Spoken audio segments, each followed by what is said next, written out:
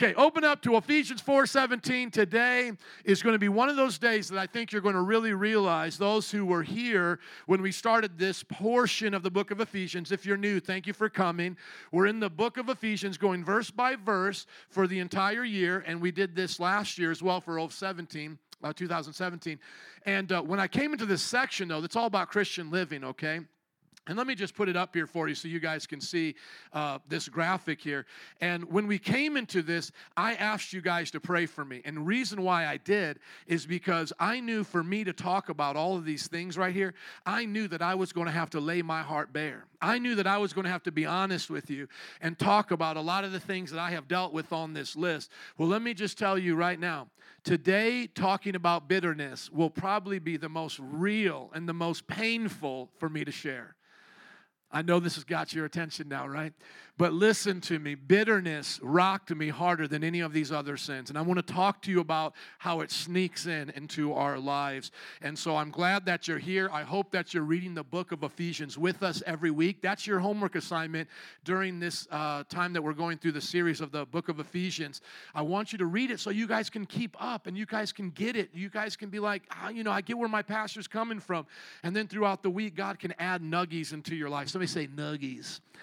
Thank you. Okay, Ephesians 4:17. What I'm going to do today, because I have a lot to talk about, I'm just going to read the whole passage as it was written. So keep up with me. Don't get bored. But I want to read all the way to chapter 5, verse 20. This is the part about Christian living in the book of Ephesians. Paul writing here, he says, "So I tell you this and insist on it in the Lord, that you must no longer live as the Gentiles do in the futility of their thinking. They are darkened in their understanding, separated from the life of God because of the ignorance that is in them due to the hardening of their hearts. Having lost all sensitivity, they've given themselves over to sensuality so as to indulge in every kind of impurity, and they are full of greed. That, however, is not the way of life you learned when you heard about Christ and were taught in Him in accordance with the truth that is in Jesus." How many can say amen to that? You've been taught in Christ to live a different kind of life. Now, verse 22, you were taught. Somebody say, I was taught. We now know we're like the Ephesians people. We've been taught this. You were taught with regard to your former way of life to put off your old self, which is being corrupted by its deceitful desires. Very key for you to get that today when we talk about bitterness. Don't be corrupted by your deceitful desires, but to be made new in the attitude of your what? Of your what? Of your minds, thank you, and to put on the new self, created to be like God in true righteousness and holiness. Who were you created to be like? Like God, thank you.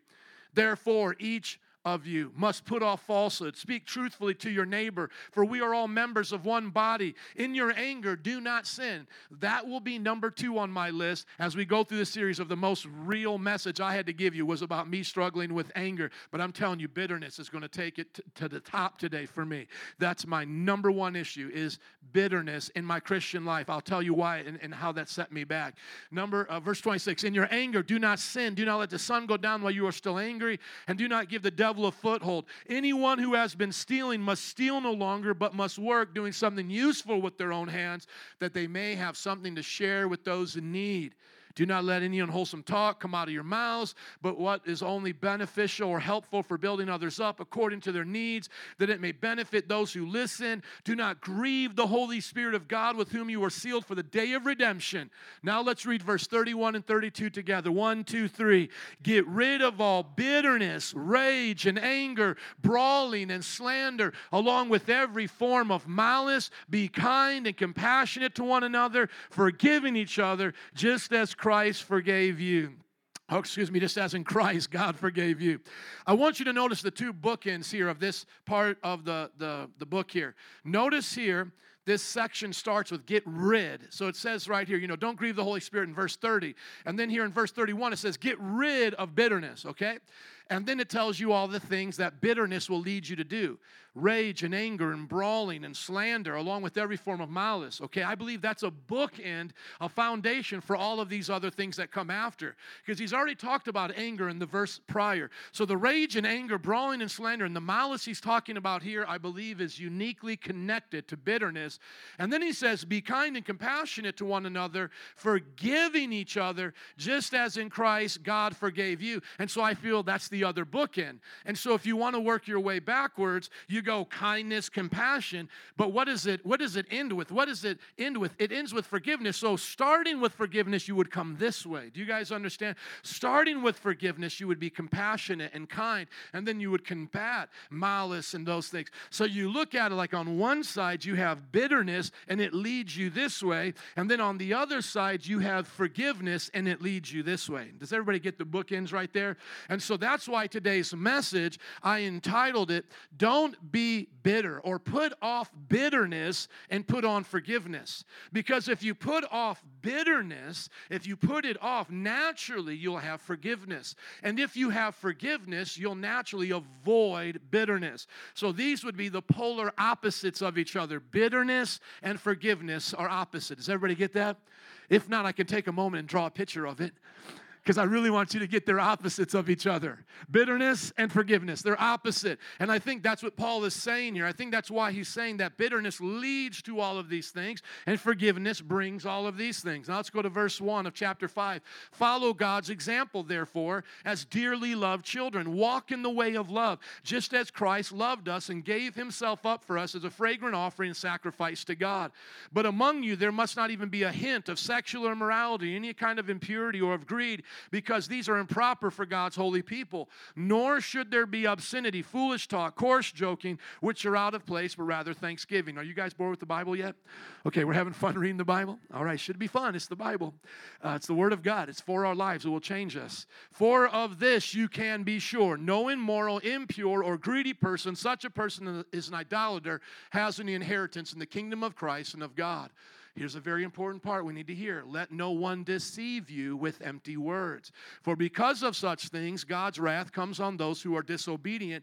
Therefore, do not be partners with them. And so the wrath of God is coming on those things we just read in verse 5. But it's not only just verse 5. It's all the sinful things he's been talking about. And so also, if you are bitter, if you give yourself to the rage and anger and brawling and every form of malice, you cannot inherit the kingdom of God. You will suffer God's wrath. Can I hear an amen?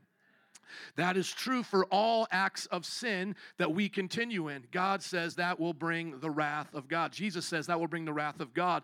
And Paul reiterates that. Verse 8, for you were once darkness, so we were once like this, but now you are in the light, but now you are light in the Lord, so live as children of the light. For the fruit of the light consists in all goodness, righteousness, and truth, and find out what pleases the Lord. So we have to find out today what pleases the Lord in this subject about bitterness and forgiveness. Have nothing to do with the fruitless deeds of darkness, but rather expose them. It's shameful even to mention what the disobedient do in secret, but everything that is illuminated becomes a light. That's why it is said, wake up, sleeper, rise from the dead, and Christ will shine on you. How many believe in the resurrection of Jesus? Even though it's not Easter anymore, how many still believe you should live your life cross-eyed, focused on Jesus, experiencing the power of God? Amen? Now here he comes to the closing of this section. Be very careful then how you live, not as unwise, but as wise, making the most of every opportunity because the days are evil. Therefore, do not be foolish, but understand what the will of the Lord is. Do not get drunk on wine, which leads to debauchery. Instead, be filled with the Spirit, speaking to one another with psalms, hymns, and songs from the Spirit. Sing and make music from your heart to the Lord. How many enjoy doing that today? Amen. I thank you for sharing that word, Sadi. I felt that was a timely word about God being with us. Always give thanks to God the Father for everything. How many things? Everything. Even when it's not Thanksgiving, we're giving God thanks for everything in the name of our Lord Jesus Christ. Now, what you just read here were 17 parts of what I call instructions on Christian living. I believe that Paul gave us 17 things in that passage that we just read. And so if you have been with us in Ephesians, we started in chapter 1 and it moved all the way down to chapter 4, verse 16, and we call this the heavenly minded goodies. These are all the goodies that talk about your mindset, how you have to believe, the things that you need to see in your life as in doctrine and beliefs. But he doesn't just leave it there in the heavenly minded realm. He brings it into the earthly good. And this is the first section. What you just read is the first chunk of instructions on Christian living. Then he gives the instructions on family and the job. And we have this always repeated when we do weddings, especially around here. I always read Ephesians 5, husbands, love your wives as Christ loved the church. Wives, submit to your husbands. How many like that passage? Amen. And then we go to instructions sections on spiritual warfare, and we end the book, okay? But I want you to see today what I'm going to do is I'm going to add 2 of these sections right here, 8 and 9. Get rid of all bitterness, rage, anger, brawling, slander, and malice, and I'm going to add that together with be kind, compassionate, forgiving like Jesus. I could have made these 2 separate messages because they're 2 separate verses, but I wanted you to see how they play off of each other because they're bookends, okay? 31 is the bookend of what not to do. 32 is what you should do. Can I hear an amen? Amen. So let us look at that passage. Let's understand it. And then I'm going to get to the nitty-gritty. I'm going to tell you some stories, okay? So these are the things we need to put off, get rid of. So think about getting rid of things in your life that you're not supposed to have. Like every week we get rid of garbage. We put it at the front of our house or, the driveway, whatever, and people come and take it. We need to get rid of bad things in our society, like if there's like a poison or like a virus going around. We need to get rid of it, okay? Depending on how you feel about vaccines, we just need to get rid of viruses. And we need to get rid of poisonous stuff, So if there was something that was poison, we would get rid of it. But here's the thing. We need to get rid of a mindset that wraps itself around bitterness and leads to all of these other things. See, bitterness has a result. Bitterness has a fruit. It is the root, and then it has a fruit. Bitterness is the root, and then it has a fruit that comes from it. So what comes from the root of bitterness is rage and anger. So do you struggle with rage and anger much? You probably have a bitter root somewhere in your life. Do you struggle with brawling and slander, fighting physically and then slandering, fighting with your words? You probably have a root of bitterness. And then do you devise evil schemes, malice specifically here against people? You probably have an issue with bitterness.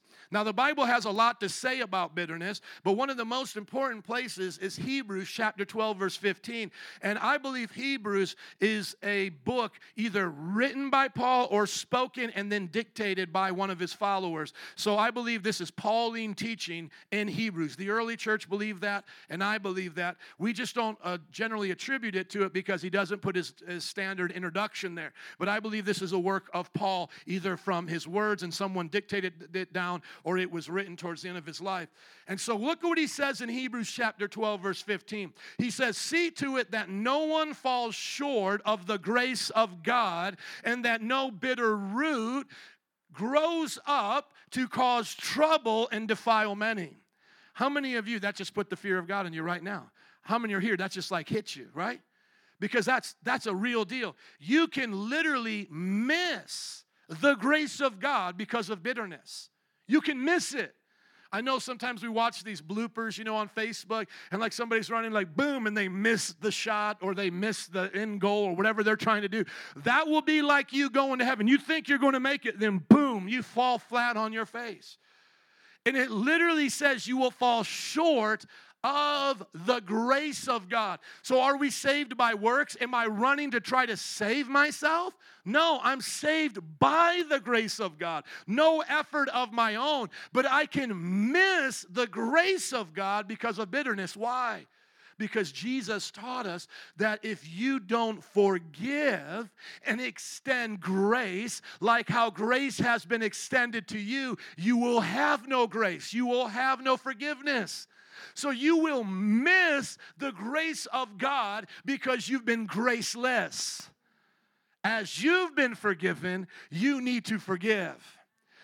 That is the word that Paul is saying to us in both Hebrews and in Ephesians. And so bitterness, it needs a little bit of a definition. Some of you may not be familiar with the word, but you may know what it feels like. But let's just give it a definition. It's anger, resentment because you were mistreated. In other words, it's unforgiveness.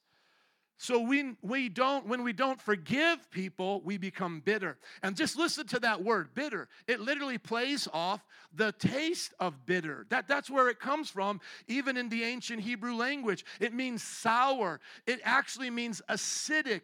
It means a taste that makes your mouth hurt like you don't want. It's not a good sour. It's something that you don't want. And then it upsets your stomach. It is the equivalent, how we would look at it if you have too much, of poison.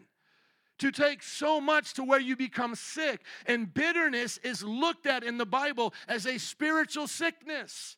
It's looked at as a weed in the life. And what does it result in? Paul says it results in rage and anger.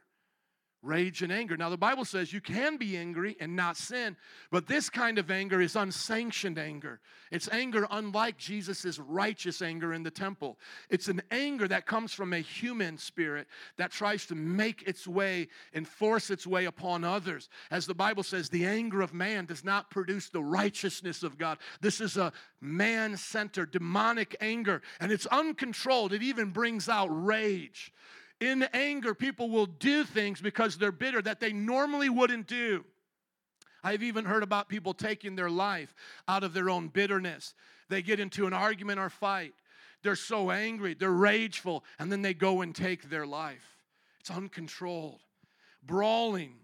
You know, the Bible talks about fighting and defense. Israel was a fighting nation. But this kind of brawling, it comes against people and it tries to force their way upon them. The bitterness of a person's heart will not be satisfied at times with people not joining in either into their pity-patty party or not getting along with their bad attitude. They will actually want to fight people. And this is where you can kind of see that typical scene at the bar. The guy's mad, his girlfriend broke up with him, he's drinking beer, give me another, and then somebody says, hey man, you're being a jerk. No, I'm not being a jerk.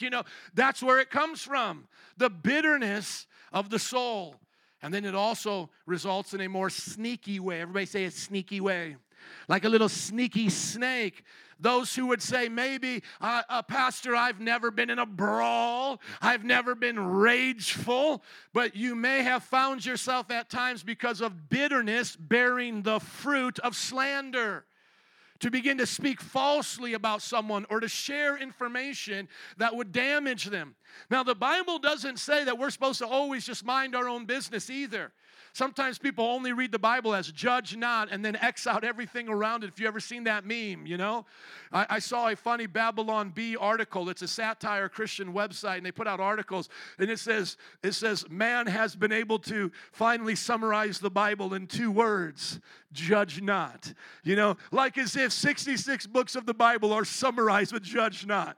Like as if they have forgotten about the judge coming to judge in the end times, that we are supposed to judge in the church, kick out those who live in sin and unrepentant sin, that we are supposed to be judges literally in courts and all of these things. We're supposed to judge as parents what our children do. They just take the judge not lest ye be judged, because in the same way that you judge others, you yourself will be judged by. That context is that if you put out non-biblical standards of judgment and you force them upon people, as the Jewish people were doing for salvation, and the closest resemblance to this would be like the Roman Catholic Church, you have no right to do that. So Father Tom has no right to make a judgment over any of us here by saying our sins have not been forgiven because we haven't confessed them to him in a closet. Are you listening? He has no right to make a judgment over us. Father Tom has no right to make a judgment in that way. That's extra biblical, and the Jews were doing those similar things. But the Bible, my friends, has a lot more to say than just judge not. So slander is not coming to your brother and saying, brother, you have sin. And if your brother doesn't listen, saying, I must come with 2 or 3 others and help address that. That's Matthew 18. I wanted to put that there because sometimes people think that slander is people trying to help you not to sin. No, slander is to go around talking about you to others and sharing your sins with no desire to help you, to free you from your sins. But having someone to pray for you in your sins, like if you backslid, I don't see you anymore. Somebody says, where's Mike? And I'm like, Mike's turning tricks at Belmont and Clark so that he can while out cross-dressing over there. I'm going to say, let's pray for him. I'm not slandering you. I'm just giving a prayer request. Amen? And I just met somebody the other day that got saved from turning tricks or whiling out at Belmont and Clark, cross-dressing. I'm telling you the truth. People get saved, amen? Let them come and testify. You might be sitting next to them right now, amen? You wouldn't even know, right? Because we're a church that loves you just the way you are, but too much to let you stay that way.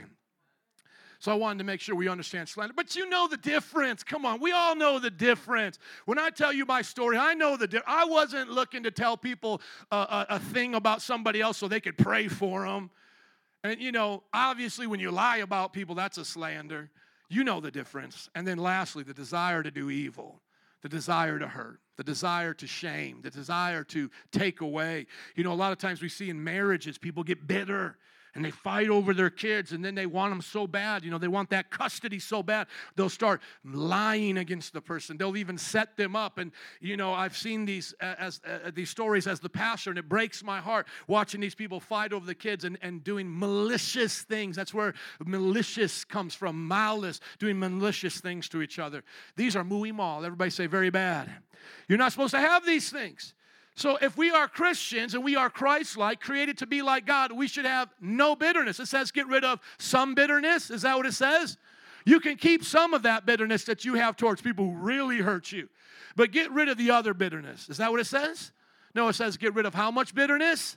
Get rid of all bitterness. And then you can take the all, because that's an adjective to the other things that you're supposed to get rid of. Get rid of all rage.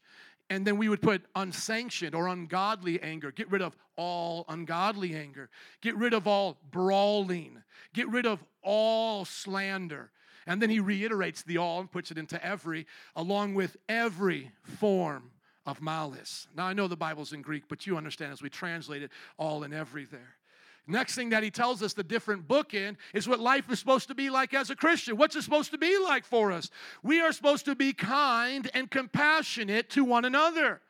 Am I supposed to be kind and compassionate to Hillary Clinton? Yes, even though I don't agree with their politics, I'm supposed to be kind and compassionate to her. Are you supposed to be kind and compassionate to Donald Trump? Yes, even though you may not agree with his politics. Are you supposed to be kind to your enemies? Yes, the Bible says we're even supposed to bless those who curse us.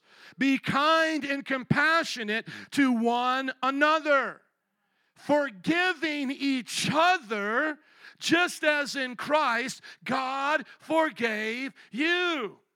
Now, right here, what do we say bad? But you don't know, Paul, how bad they hurt me. Right? That's what we say back. Paul, you don't know what I've been through.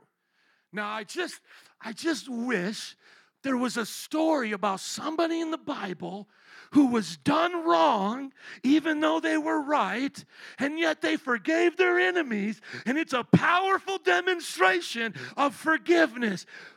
I just wish there was a story like that. Does anybody know of a person in the Bible who was done wrong? What was that person's name? What's his name? Well, somebody's saying some other people, but say the main one. Jesus. Wow, you mean Jesus was done wrong? Like really wrong? Like on the level of molestation wrong? Like on the level of rape, murder wrong? Like Jesus was done wrong?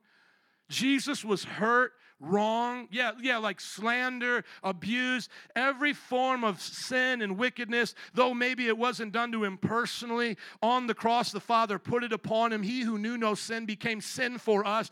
God in the flesh became sin for us. You mean the innocent one became sin for us? And on the cross, as we put him there, a representative of humanity, we were all there in that sense. And he said to us, Father, forgive them, for they know not what they do. So you mean my standard in life is not Oprah Winfrey, it's not Ellen, it's not, Steve Harvey. You mean my example in life is Jesus? Yes, that's our example. So you could take the greatest pain you have ever suffered in life, and you are to ask yourself, Jesus, how would you handle this? That's how we go through the greatest pain of our life. That's how we face the greatest trials of our life. There's the story of Corrie ten Boom, and she was in the Netherlands. I think in Easter, when I told her story in one of the services, I said France, but she was in the Netherlands. She had not had to, but with their family, they chose to hide Jews in their house, and there's a book written about it called The Hiding Place, and a movie. She's gone home to be with the Lord, but her family was eventually arrested, and they were put in concentration camps along with the Jews, and some of her family died there. And she talked about forgiveness and how much that God forgave even the Nazis for doing such wicked things, and she would use that as an example. But she tells a story at the end of her life that it never became more real until she actually met someone who ran one of the camps where her family members died. And she had to look at literally, possibly the murderer, of the one who killed her family. And so even for someone like a Corey Ten Boom was tested in the compassion of God. And you will be tested in that to see if you really trust God. Because what forgiveness doesn't say it's okay, but forgiveness says I trust God. I trust God in this situation because God is a righteous judge. God sorts out all the things in the end. So it's kind of like the kids playing downstairs. They're doing the wrong things. We hear something goes boom. Another one cries. And then we come down as parents and we try to figure it out. And we're hearing 4 or 5 different stories. And we have to make the judgment. You know, you're getting a timeout. You're getting a treat because you did the right thing. You're getting something taken from you. Well, in the sense of God looking at the entire universe, He knows every detail. He knows every heart. He's going to separate the good from the evil. He's going to make it right on Judgment Day. He's going to look at the motives. He's going to decide. He's the judge. Somebody say God's the judge. And so we trust God's judgment, not only just for the end times, like, oh, it's all going to happen then. No, but we trust God now in the judgment. Like I trust God will work this out. So I will not become bitter, I will become better. I will be like Christ. Kindness means to be friendly and gentle. Think about your enemy right now as I say this, being friendly and gentle to them. Compassionate. The Bible literally says if your neighbor or if your enemy is hungry, give them something to eat. And if the Roman soldier wants you to go 1 mile, go with them 2 miles. Compassionate, to care about each other's sufferings, even emotional, physical. Think about the Good Samaritan. The Good Samaritan in the equivalent of our culture, let's say we go back to the 50s or something before the civil rights, the Good Samaritan would be the African American, the one that was ostracized and put down. And the Jewish people in that sense would have been the white person that was putting that person down, always looking down on them. And here the Jewish man gets beat up and he's left by his other white folk, but it's a black guy who comes and helps him. He's the hero of the story. Jesus would flip the script on people and say, I want you to think about this. I'm going to make the black guy the hero in this sense. I'm going to make the Samaritan your hero. I'm going to make all the people who look like you the bad guys. And then I'm going to show that the Samaritan will help and not be bitter towards the one who did him wrong. Not keep asking for reparations or whatever. I need more. I'm going to march down here and ask for more. No, he's going to be even nice to the one who's been, quote unquote, oppressing him. Do you see how that worked? That flipped the whole thing on its side, because if you're the Samaritan, you're like, yeah, we're the good guy. But then it's like, hold on, what did you do as the good guy? You helped the oppressor. You didn't like push him down now, say, now it's your turn. You're going to suffer, right? You helped your oppressor. And so then everybody gets challenged in that. The one who's been in charge is looked at as sometimes as overlooking even their own people, and then they're challenged. And then those who have been hurt are challenged to not be bitter towards being overlooked or mistreated, but compassionate. And so if you go reverse back through the Good Samaritan and say, what if everybody does the right thing? Well, we don't oppress the Samaritans, and then we treat each other as we want to be treated. That's what you're supposed to do. And it's based on what? What are all of those things based on? It's based on forgiveness. To forgive somebody of their sins. This is what Jesus said at the end of the Lord's Prayer. This is a very important part of the Lord's Prayer. The amen is said, I get that, but right at the end, forgive us our sins as we forgive those who has trespassed against us, right? So like there it is. Forgive us as we forgive others, right? But he reiterates it right at the end of the amen to show us how serious he is about that part. He says, for if you forgive other people when they sin against you, your heavenly Father will also forgive you. But if you do not forgive others their sins, your Father will not forgive your sins. So it's almost like in that sense, like, well, hold on, Jesus. We just heard you say, forgive our sins as we forgive others' sins. We don't know really how that works, so we're just going to take your word that's going to work itself out. And he's like, no. I'm not leaving that in the vague. I'm not leaving that way out here somewhere. I'm going to make sure at the end of this prayer you understood that part. Here it is. You don't forgive, you don't get forgiveness. You miss, as Paul said in Hebrews, you miss the grace of God. What we need to do is we need to make a decision to always guard our heart against bitterness. Somebody say, FEMO. Forgive them and move on. Come on, that's what we need to do in life. Now let me tell you some stories. Y'all ready for this? Now, those of you who are used to me preaching a lot longer with a lot more Bible verses, just be gracious to me today, amen? Because I just felt like, I got to talk about this. So I want you to think about, how the Bible describes bitterness as I tell you my story here. Because what is the trick about bitterness is that it's so deceitful. Bitterness is generally, as I have experienced it, and as I have seen other people experienced it, is always based upon the truth that someone genuinely has a right to be hurt or a right to be upset about something. I have in my life have not heard of a situation where someone has dealt with bitterness where it wasn't, when you heard the story and you believe them, you hear the story and you don't agree with them saying, man, you were done wrong. Like, wow, that's terrible. I can't believe you went through that. When you see people who deal with bitterness, you're always going to hear what they've been through, as it's been my experience. And you're going to be like, dude, that sucks. I get where you're coming from. You're generally not going to deal with somebody who has been bitter when they tell you their side of the story, what they've been through. And you're just going to be like, just get over it because it doesn't matter. You may say, get over it, that shouldn't affect you anymore, but you're not going to say, get over it, it doesn't matter. So we all have our stories and our chances to be bitter in life.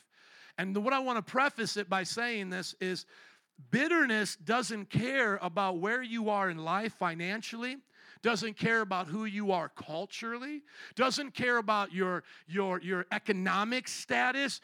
Bitterness is used by Satan as a bait, and the bait of Satan is a great book by John Bevere. I have it linked in my introduction here on the notes, that the devil has seen so many people get hooked by that he loves to throw it out. And when we get to the part here of spiritual warfare and our battle not against flesh and blood, I believe that bitterness is one of the things that the spirits, literally evil spirits, use to get into people's life. And let me say it like this. The times that we have seen actual demons manifest in our service, we're praying for them. They're doing all the poltergeist stuff, and doing all of that. Generally where it came from was bitterness. We see more demonic oppression from the back door of bitterness than the front door of like drug addiction, gang violence, those kinds of things. It's usually the back door of bitterness, okay? And so I want you to hear this. I'm in Bible college. I love Jesus. I'm going hard for God. I'm in my first year, and it's a 2-year Bible college, getting my associate degree, and it's coming towards graduation.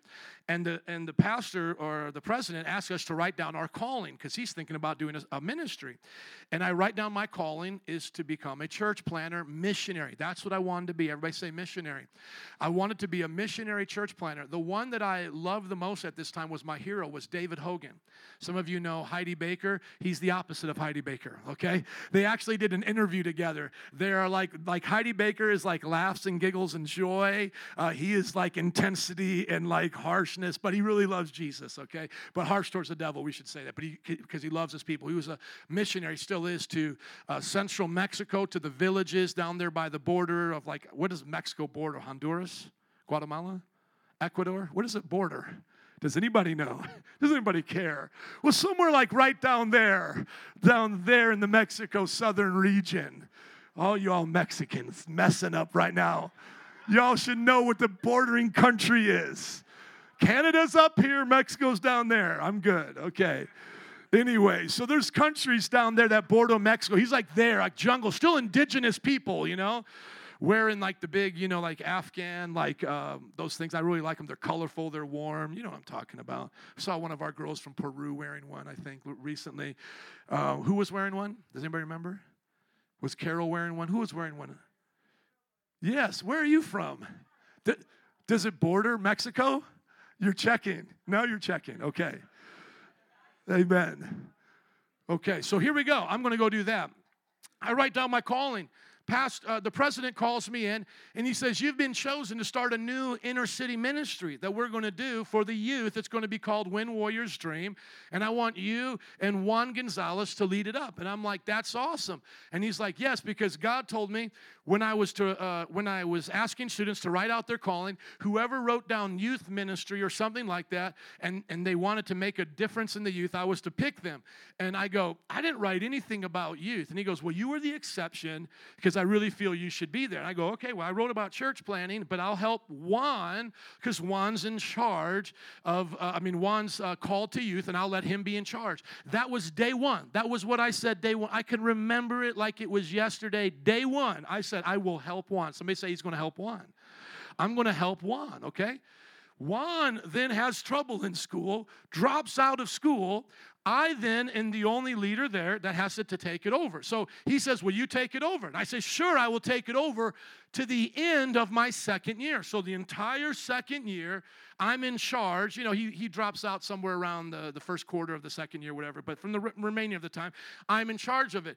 But my calling, as I wrote down there and had before I even went to Bible college, was to be a missionary. And I specifically wanted to work with David Hogan. Specifically. So when David Hogan would come around, I would go meet with his team. I would hang out with them. I filled out all the paperwork. I am ready to go. The end of the year comes.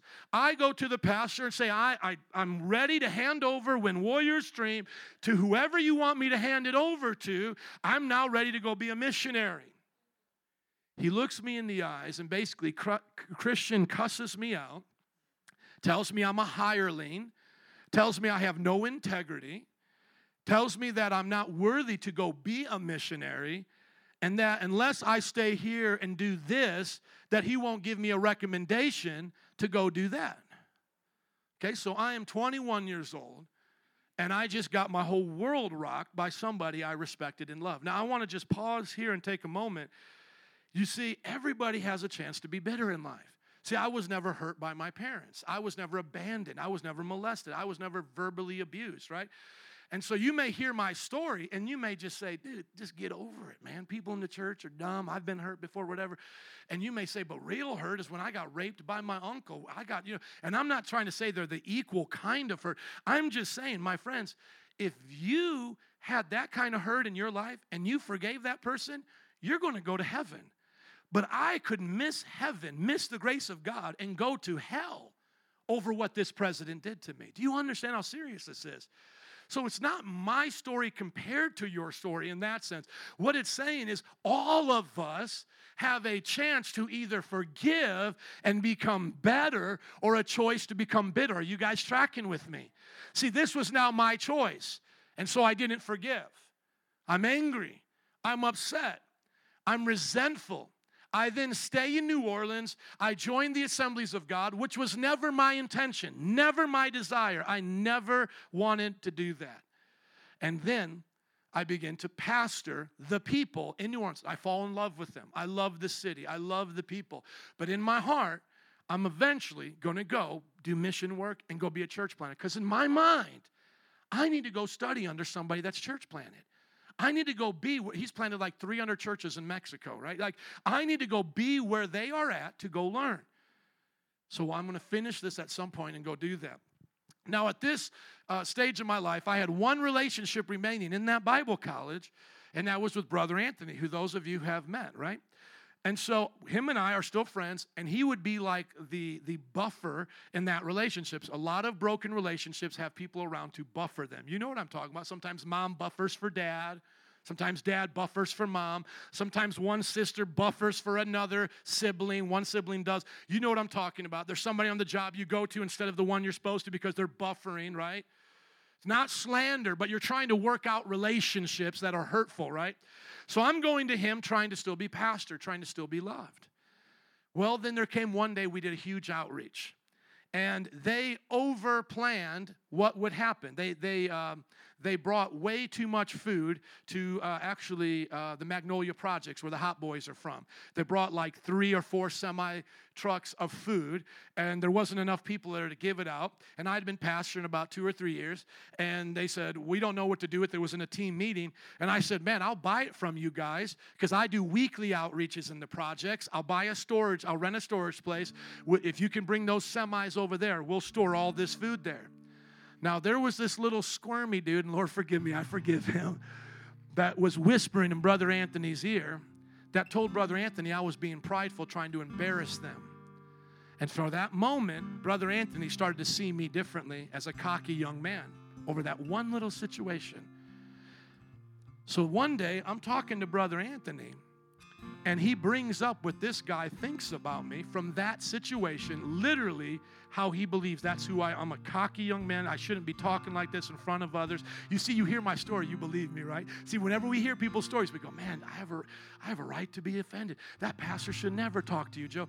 And then now my spiritual father, what does he say? He says, you need to go repent to that dude.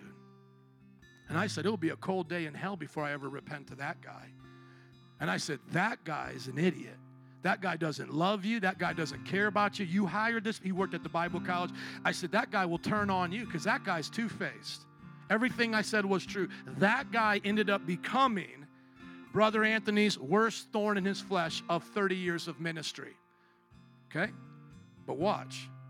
He was asking me to do something that I didn't want to do, and I had a chance to be humble, to be able to serve, to have a different spirit.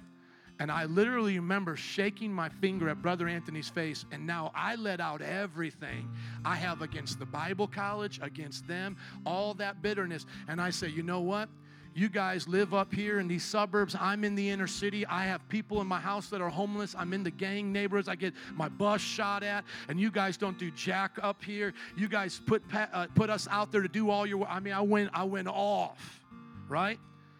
And from that point on, I didn't see him for 2 years. Now, what happened over the next 2 years of my life is the saddest part of my life.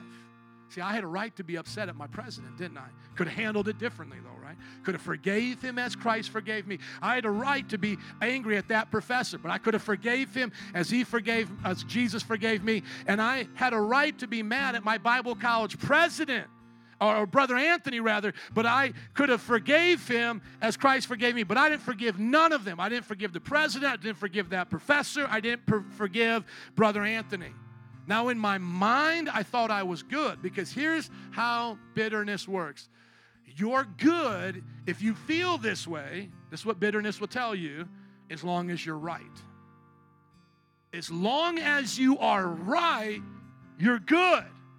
They deserve it. You don't owe them anything. See, that's the stuff you hear in your head. It's okay. So then it starts going now over the next 2 years to whenever people talk to me about it, it's like a fresh wound. Hey, man, didn't you graduate from SUM Bible College? I'll be like, yeah, man, they suck, man. Don't go there. I hate that school. Became bitter towards it. Every time their name came up, it just fired me up. Like 5 minutes with other pastors, I'm like, they did this, they did that. I'm telling you. I remember even talking to my mom one day because she knew Brother Anthony let me have a crawfish boil for my graduation party at his house, which he didn't have to do. And she was like, well, they did some good for you. She was like trying to pull out the Christian perspective. And I was like, forget it all. I don't even care.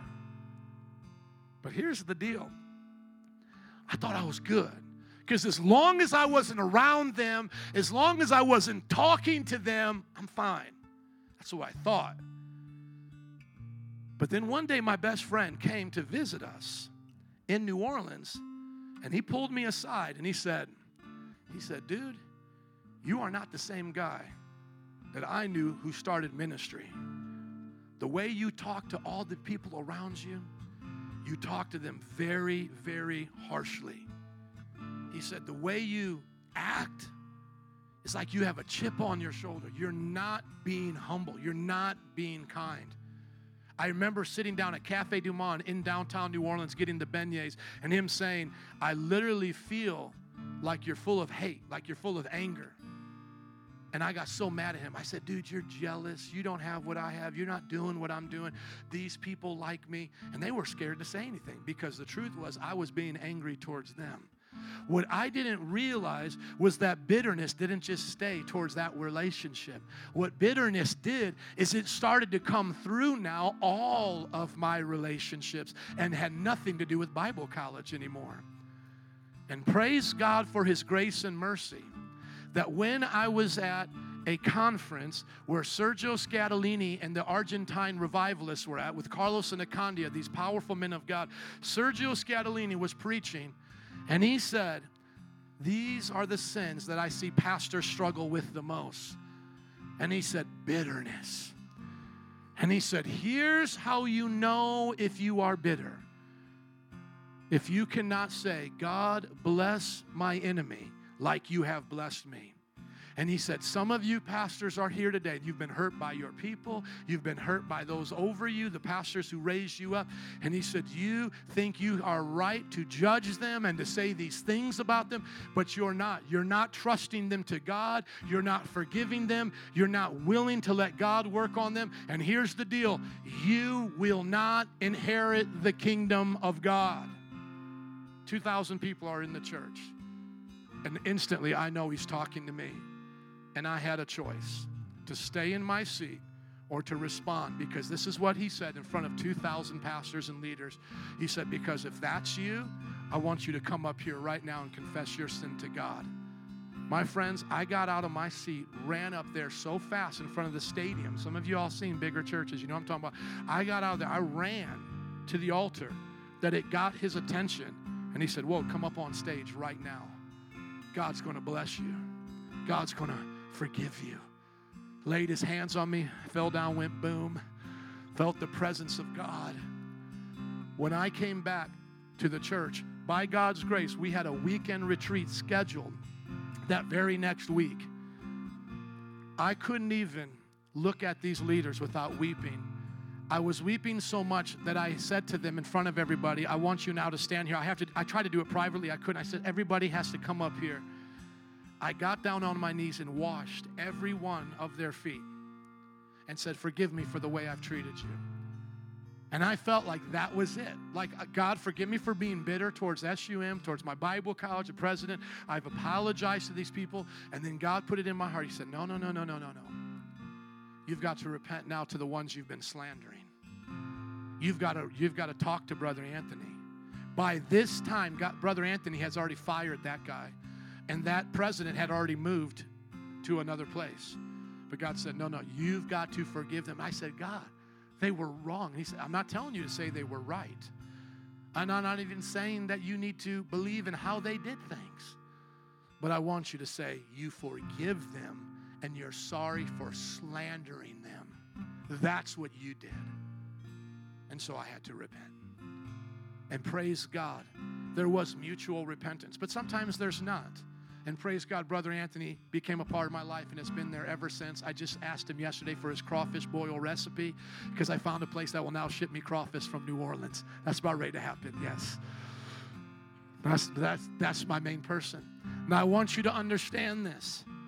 If you would have talked to me at any of those stages, I would have told you I was all right because I was deceived by bitterness.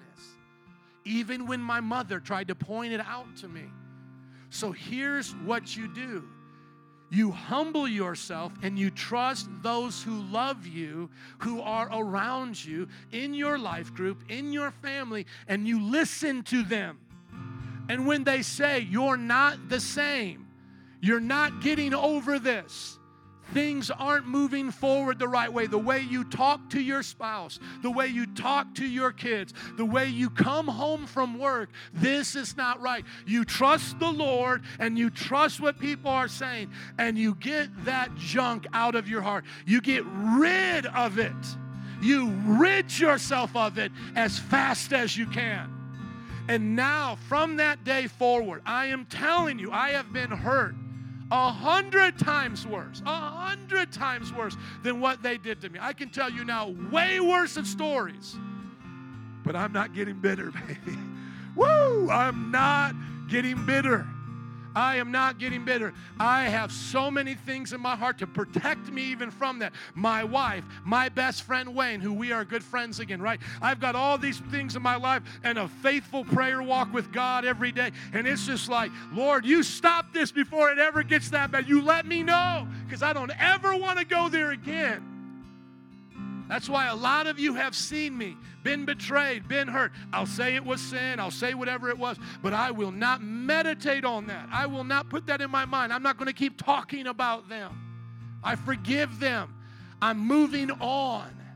I forgive them and I move on. And I want us as a church to forgive them and move on. I want you to forgive abusers and move on. I want you to, and here's how you will know. Here's how you will know if you're good with this when it comes to the pain in your life. If you can literally pray for whoever's hurt you the most, Lord, bless them and save them. if you can pray that and mean it. I'm not saying that if they've abused you, they deserve to go to jail. If they're still abusing you, talk to us now. We'll help them go to jail. So I want to cover that. We're not washing anything away just because we forgive them. They need to have a consequence as well. But even as serious as that, you must forgive them. You must. Otherwise, it will affect other areas of your life. And I could keep you here all day with other people's stories. But where you start, it doesn't have to be where you end. And what people have done to you doesn't have to be what's going on the inside of you.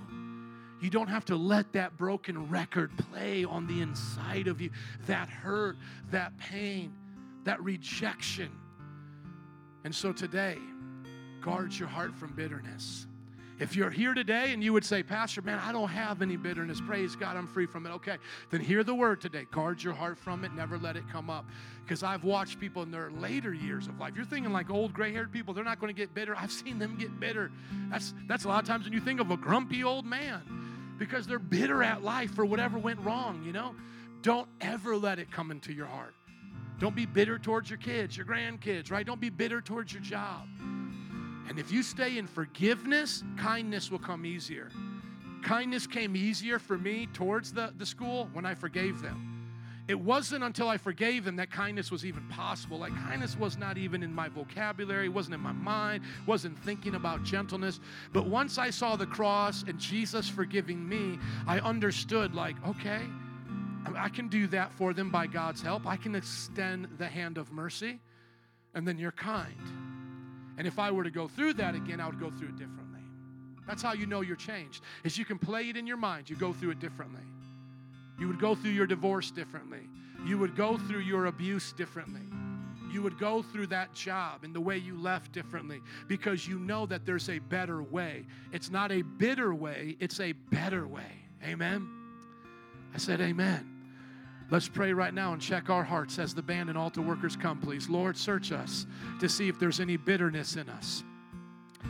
Is there a bitter root in any of our hearts today, God? Do we see rage? Do we see slander? Do we see malice? Do we see these things as fruit from the root of bitterness? Lord, let us search our hearts right now. Holy Spirit, bring it up to us. Expose the lies of the enemy. Expose those lies, oh Lord. Just as Sergio Scatolini preached to me, Lord, I have preached to your people today.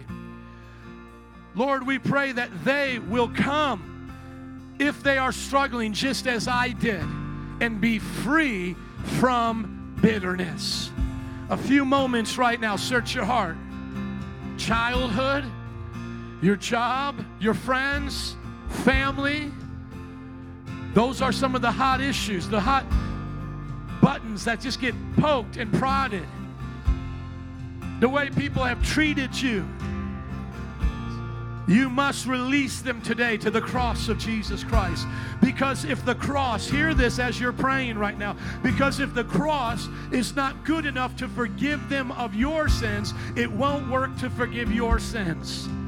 If you can't put their sins on the cross, your sins can't go on the cross. Think of it like that today. Come on, put those sins on the cross by offering your forgiveness. Lord, as it comes up in our hearts, we forgive. We forgive. Some of you may have to go and confront the abuse or the breaking of covenant or something that's been done wrong to you. I'm not excusing consequences. Hear me on that. You may have to confront it, but you're doing it with a heart of compassion, kindness. In the name of Jesus, right now, Lord. In the name of Jesus, we forgive as we have been forgiven. We forgive as we have been forgiven. As you're sitting, if you sense in your heart that you're ready to do that, I'm going to ask you to stand and to throw up your hands as a sign of surrender and to say with your own words, I forgive as I have been forgiven. If that's you right now, as the music plays, I want you to stand up and make a profession of your faith. I forgive as I've been forgiven. I forgive as I've been forgiven. As you begin to stand, say it as a prayer. Adam, would you lead us in a worship song before we dismiss, please? and stand and mean it today. I forgive. I will walk in forgiveness. I forgive, Jesus, as I've been forgiven. Your freedom reign, your freedom reign.